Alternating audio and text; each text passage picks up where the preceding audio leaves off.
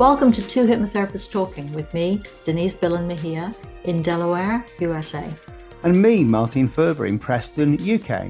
This weekly podcast is for anyone and everyone who'd like to know more about the fascinating subject of hypnosis and the benefits it offers.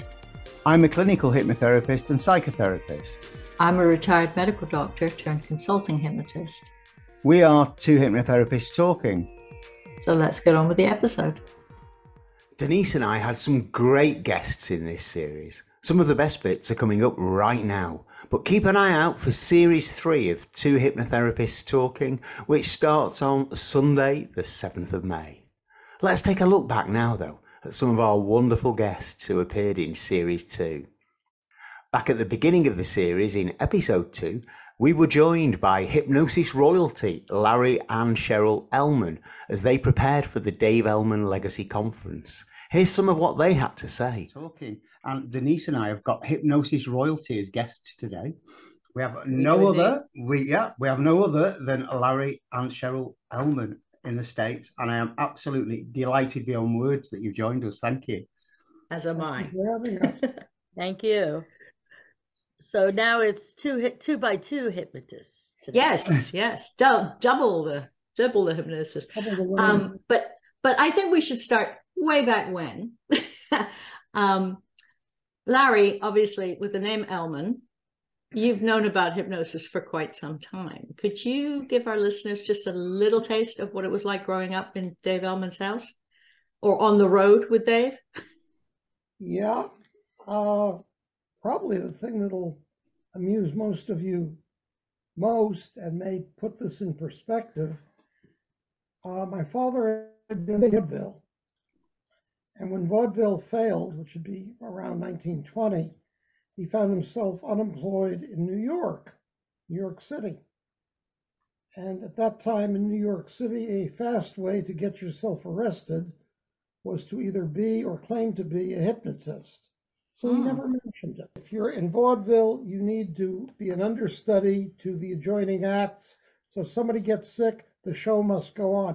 In fact, I remember from age 3 being told, the show must go on. So he never told anybody, and he spent several years musician, songwriter, actor, etc., trying to move into radio, which was the big coming technology. And he finally gets a radio show started in 1937 called Hobby Lobby. So my father wanted to put a hypnotist on the radio. Mm-hmm. And the lawyers and the network and everybody got all panicked. What happens if somebody in the audience driving a car goes into trance and kills themselves? We'll be sued. Mm-hmm. My father knew doggone well that this is an avoidable non-problem, had to pretend he was not a hypnotist, knew nothing about it, and convince them. Mm-hmm. So he's done a job on this. And meanwhile, as I say, he had not admitted to being a stage hypnotist. So finally, in what I believe was the first show of Hobby Lobby in 1949, he has as his guest a hypnotist who proceeds to blow his act. He's got a dozen people up on stage. Half of them don't go into trance. He gives a suggestion. It's ignored. Now, meanwhile, I'm at that point parents thought was asleep in the car, but of course, kids, they're not asleep in the car. They're listening.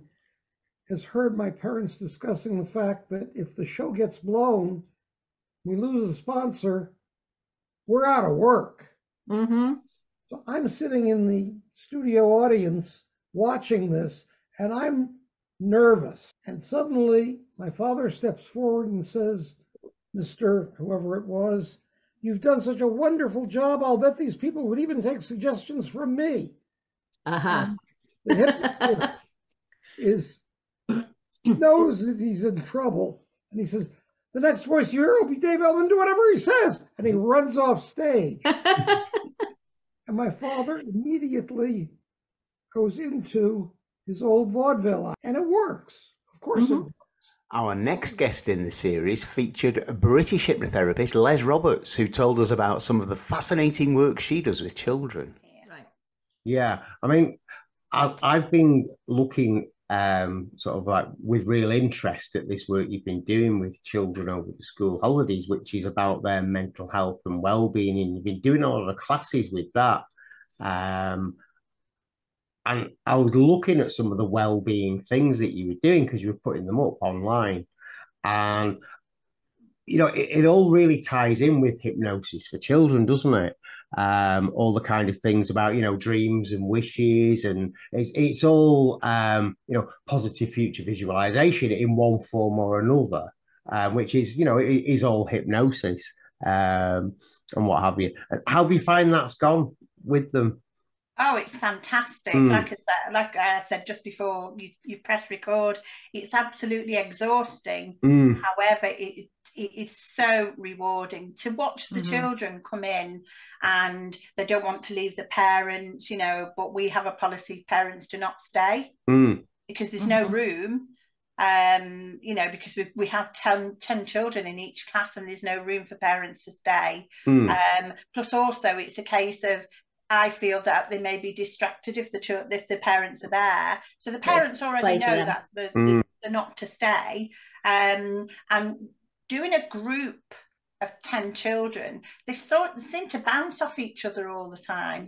And you can see them not just forging friendships, but also seeing how others react to what I talk about.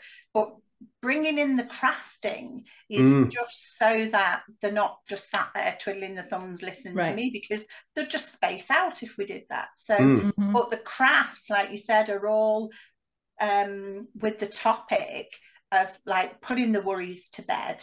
The dream capture, so that we didn't say it was to catch negative dreams. Our purpose was to catch wonderful dreams and nice thoughts, so that it hangs up at your window and it stops all those not very nice dreams coming through and everything. So like I said, it's very tiring, but it's very, very rewarding. And I'm very fortunate that because I'm a CIC company, which is a community interest company, I can apply for funding from anywhere, from the lottery, from any charity, but this funding was from the Department for Education and our local council. Yeah, I noticed that, and of course that is a glowing endorsement, for the council to sponsor it. Oh, definitely, yeah. Are these programs that you put together, you see the children sequentially, or is it one-off? No, they can attend. Say Christmas, we held the classes for 8 days. They can attend for the 8 days. They can attend in the morning and in the afternoon, but the morning and afternoon are repeated, on that particular day. But no, they can turn up for as many sessions as they want. And because it was funded by the council, was it free to the point of service for the kids? Great. Yeah, it's free for the children to attend also, because I apply for the funding, and when I apply for the funding, I also apply for extra funding, so we can give them what we call a wellbeing box. And in that wellbeing box are all the activities for the whole of those 8 days. Oh, that's great. And they get to take them home.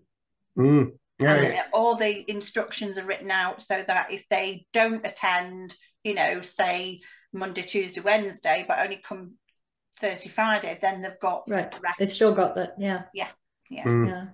Have you found that any parents are so delighted with the response of their kids that they've wanted to bring them back for more personalized stuff? I've actually got a few children to see from the back of the summer ones, and I've had a few inquiries from the Christmas one as well. But we've got one going on in Easter as well. So they run 3 times a year. They run Easter holidays, which is that March, April time? Depends on the year. Yeah. Summer and Christmas as well. So we run them 3 times a year. The funding is only available, I think, for the next 2 years. So I'm just going to hopefully make the most of it. However, I will tell you though, on the back of it, because I've forged these really good relationships with the people at the council, I've also been invited to do a few bits and pieces for the DART program, which is the domestic abuse, you know, after the perpetrator has left, and how, you know, we can help to strengthen those relationships between the child and the parent. Excellent. So I've got that, and I also we made some little eye masks with lavender with the ladies who completed the DART rehabilitation course. So fingers crossed it will go a little bit. This is really brilliant and specialised stuff. Yeah, as I say, I was following it with great interest. All the different crafting classes and things they're doing, and seeing the logic behind each actual activity and where it was coming from. And I was really enjoying following it. So anyway, Denise, as you know, was a paediatrician, and she has said on more than one occasion on various podcasts when we get to talk about children, they're all hypnotized little beings till, I think you say, till about 8 or 9 years old, don't you? So I was just wondering then if we could talk a bit about actually when hypnotizing children, how you find it compared to hypnotizing an adult. The same really, but easier, to be but faster, easier. Because as we get older, we forget how to use our imagination. But if you think about it, when you read a book, you get engrossed in that book, don't you? You actually are on those pages reliving, you know, because I remember reading a book and I had streams of tears running down my face at this one particular book. But as we get older, we tend not to do that as much. Whereas children do have that ability to fall in and out of self-hypnosis so much quicker than us. Episode 6 of Two Hypnotherapists Talking saw us speaking with US-based hypnotherapist Dr. Eugenia Andrews. Her long career in helping others achieve their aims was fascinating to hear. Today we're joined by Dr. Eugenia Andrews, who holds a doctorate in psychology and is a life coach and clinical hypnotherapist. Welcome, Eugenia. I forgot to say, and you're joining us from Texas. That's right. Which is great. Yes. And you could have joined us from Athens because you spend a good deal of time there too. So I am actually from Athens, Greece. I'm originally from Athens. Yes. So what are you going to talk to us today about? Oh, my favorite subject. How to help clients have healthier habits, have the life they want, and have the weight they want, the figure they want, and most of all, be happy with how they look, how they feel, and who they are. Great. So we're talking more specifically about releasing weight, and the primary and most important key is how to keep it off. Yes, absolutely. That is the key thing, keeping the weight off. Yeah. However, I do think that once people start to lose and they start to feel happier, it makes it so much easier to keep going. And so do you have clients come back to you because they've not been able to maintain it, or do you have an ongoing program that helps them maintain their happiness level? And that's part of my own story, if I may interject. Oh, please. Yes. Please. How did you get there? Yeah, the way I became a hypnotherapist was because when I started my practice in the 80s, I had the fear of public speaking, and I was getting invited to be speaking in front of conferences and various networking meetings, and I would get kind of panicky, and so I decided to seek hypnotherapy here in Texas, actually. That was after graduate school, and that helped immensely. And eventually, when I had my daughter, I gained 40 pounds, and I sought out hypnosis, and I kept the weight off until the pandemic, when I gained, and she's 30, so she just got married in September. And congratulations. Thank you. Until I gained about 30 pounds, because I got very busy. I started working globally with all over the world. I trained 4 other hypnotherapists and it was even forgetting to eat and drink water, and then I will eat a big meal at night, Right. and usually sugary things or fast food.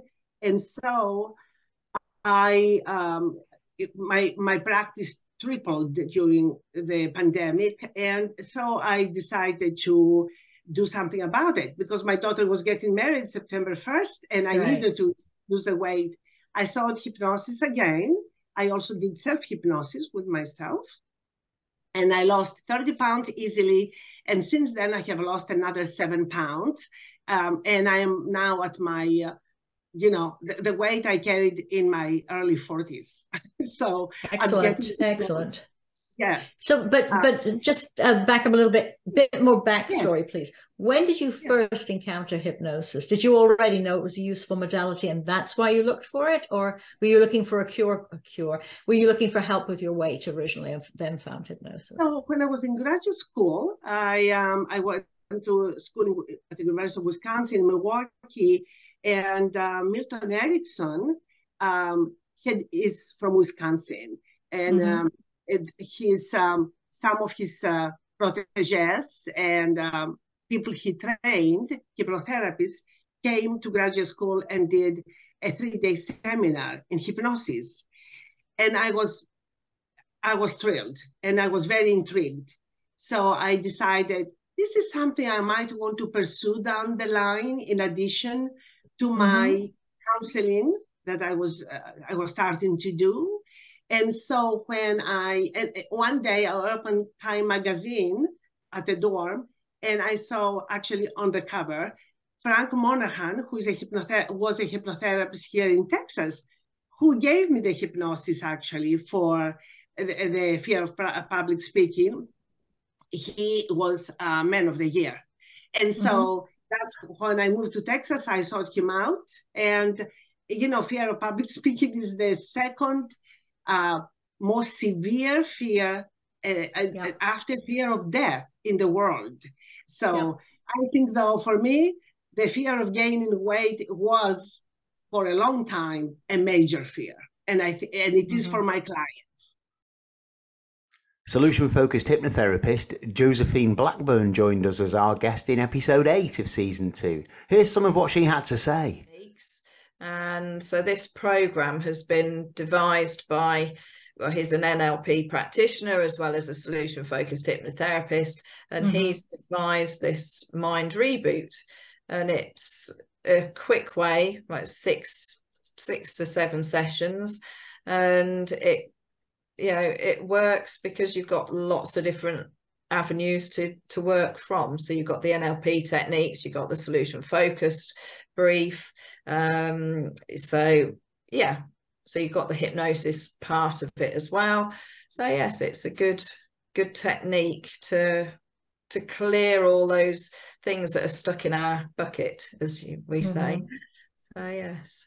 Yes, I'm interested to hear more about this, Jo, because obviously you and I both trained with the same model, solution focused, and sessions follow a fairly rigid routine, don't they, in terms of starting off with what's been good, some brain revision, scaling, miracle question, and then the trance part of it.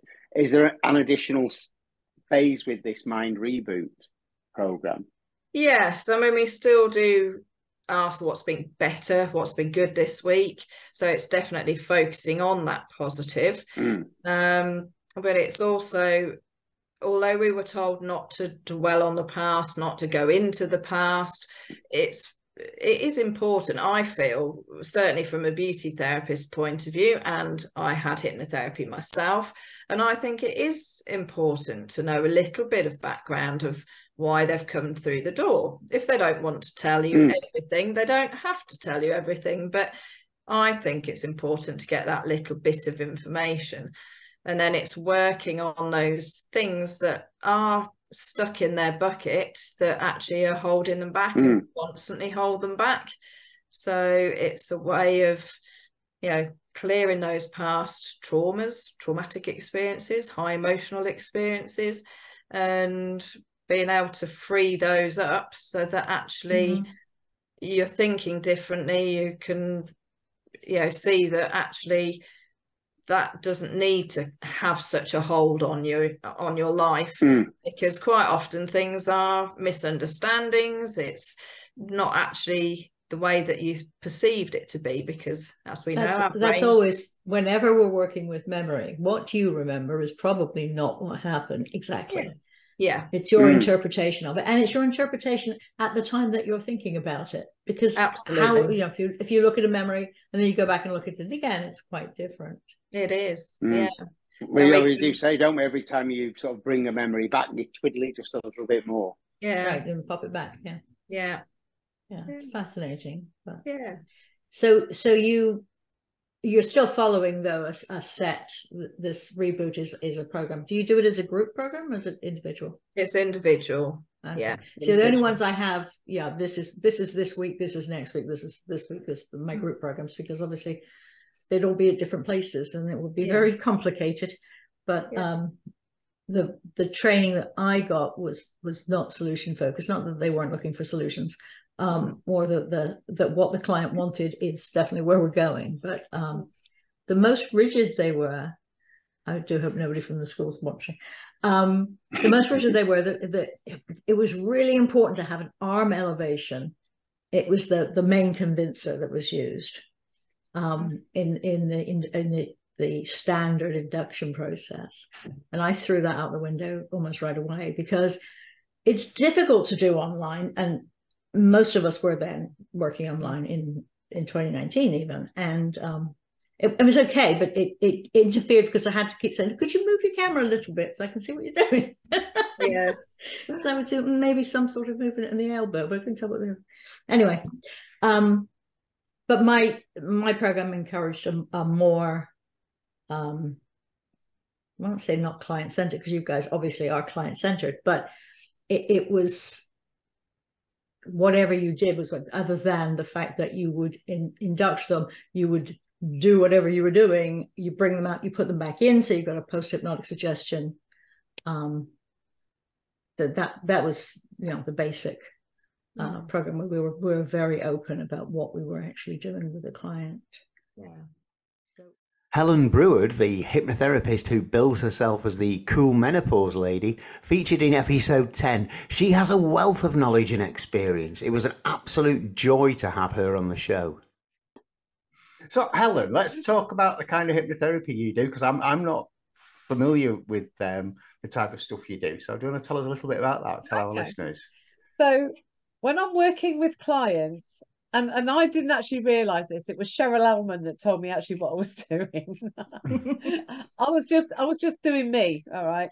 Now, and then we all have to do ourselves, because there's only us that can do ourselves. And if we're going to do good and great hypnotherapy with clients, we have to do it as ourselves.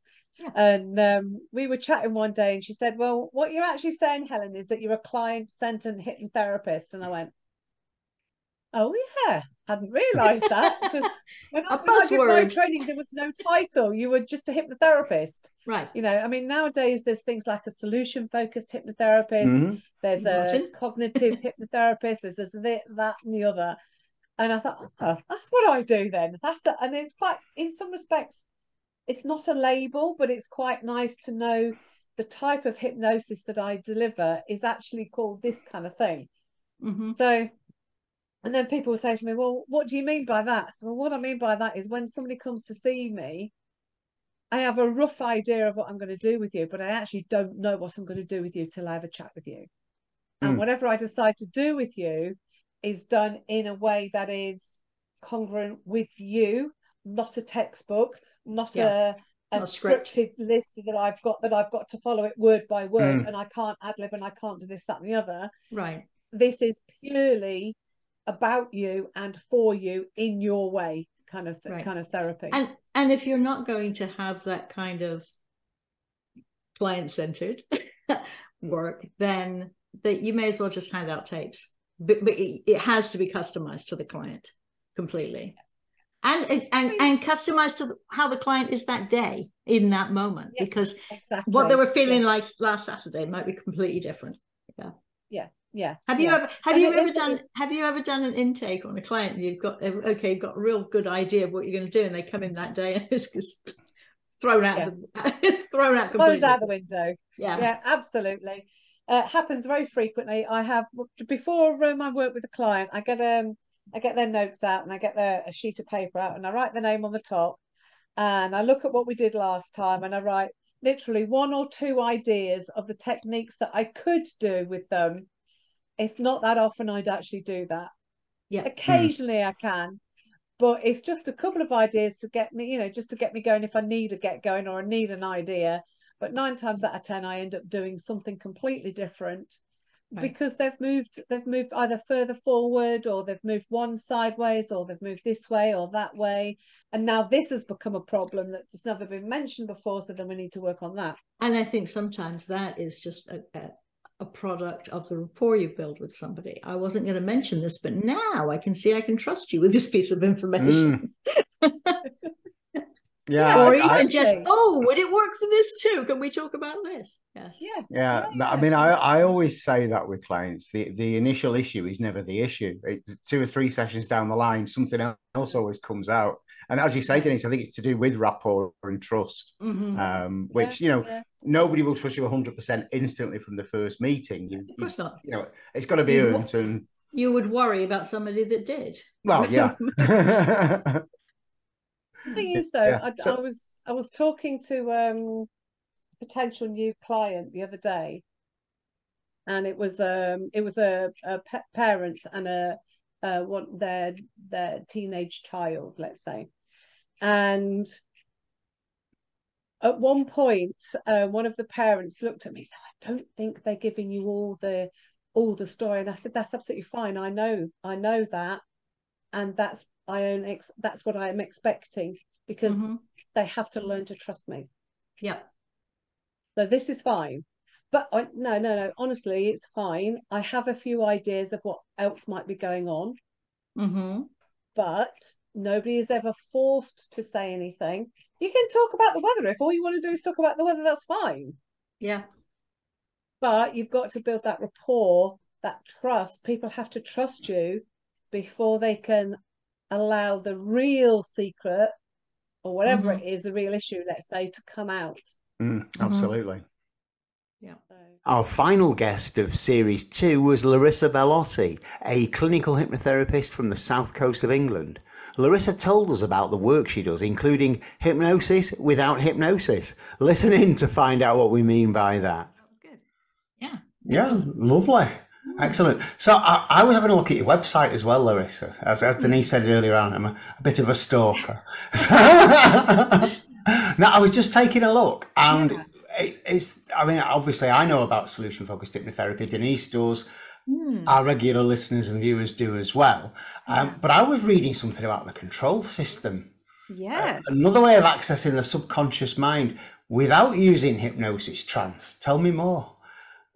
Yeah, so I love that way of working as well. So I use both depending who I'm seeing and what it's for, and also I have to check that they can work in that specific way because it is very different. And as you say, there's no trance, no actual hypnosis. So it's all done through conversation using idiomotor responses, which I'm sure you know what that is. Some of the listeners might not. So it's getting a signal back from the subconscious mind, really. Okay. So yeah, it's very different, but it's very specific and very direct. So I use it a lot with things like phobias. I mean, you can use it for anything really that you can with solution focus. But it is, I think it's a surprising way of working sometimes because people, they come for hypnotherapy are expecting hypnosis. Are they expecting the swinging pocket watch and the whole thing? Or...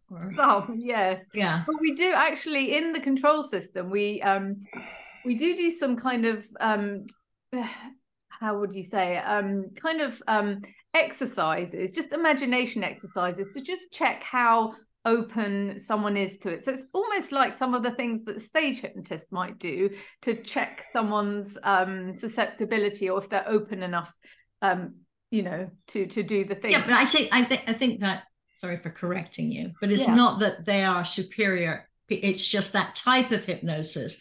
They are are going to be able to cooperate with a hypnotist whilst being watched by 25 other people or Exactly. 300 other people. Yeah, whereas many people can't. They would be just as good subjects, but not in that situation. Exactly. Yes. So obviously this is a much more relaxed environment, and I'm not getting them to do anything silly, but it's just to check how their imagination works and just to check that I can get those responses from the subconscious mind. And then when that's the case, it's the way of working, it's almost like you negotiate with the subconscious mind. It's, the subconscious has got these patterns of thinking and behavior that have been put in place for whatever reason, things learned as a child or because of a situation that someone's been through. And it's just kind of getting the conscious message through to the subconscious that it's time to change that strategy is no longer serving them. So it's it's a very different way of working, but I really enjoy it as well. So I'm just thinking, though, for anybody listening and watching, we're saying this isn't hypnosis, but it is. It's not the formal hypnosis they may perceive, but the whole procedure, the whole process, it is a form of hypnosis. So is it closer to Ericksonian? What he did was so varied, wasn't it? So probably to some extent.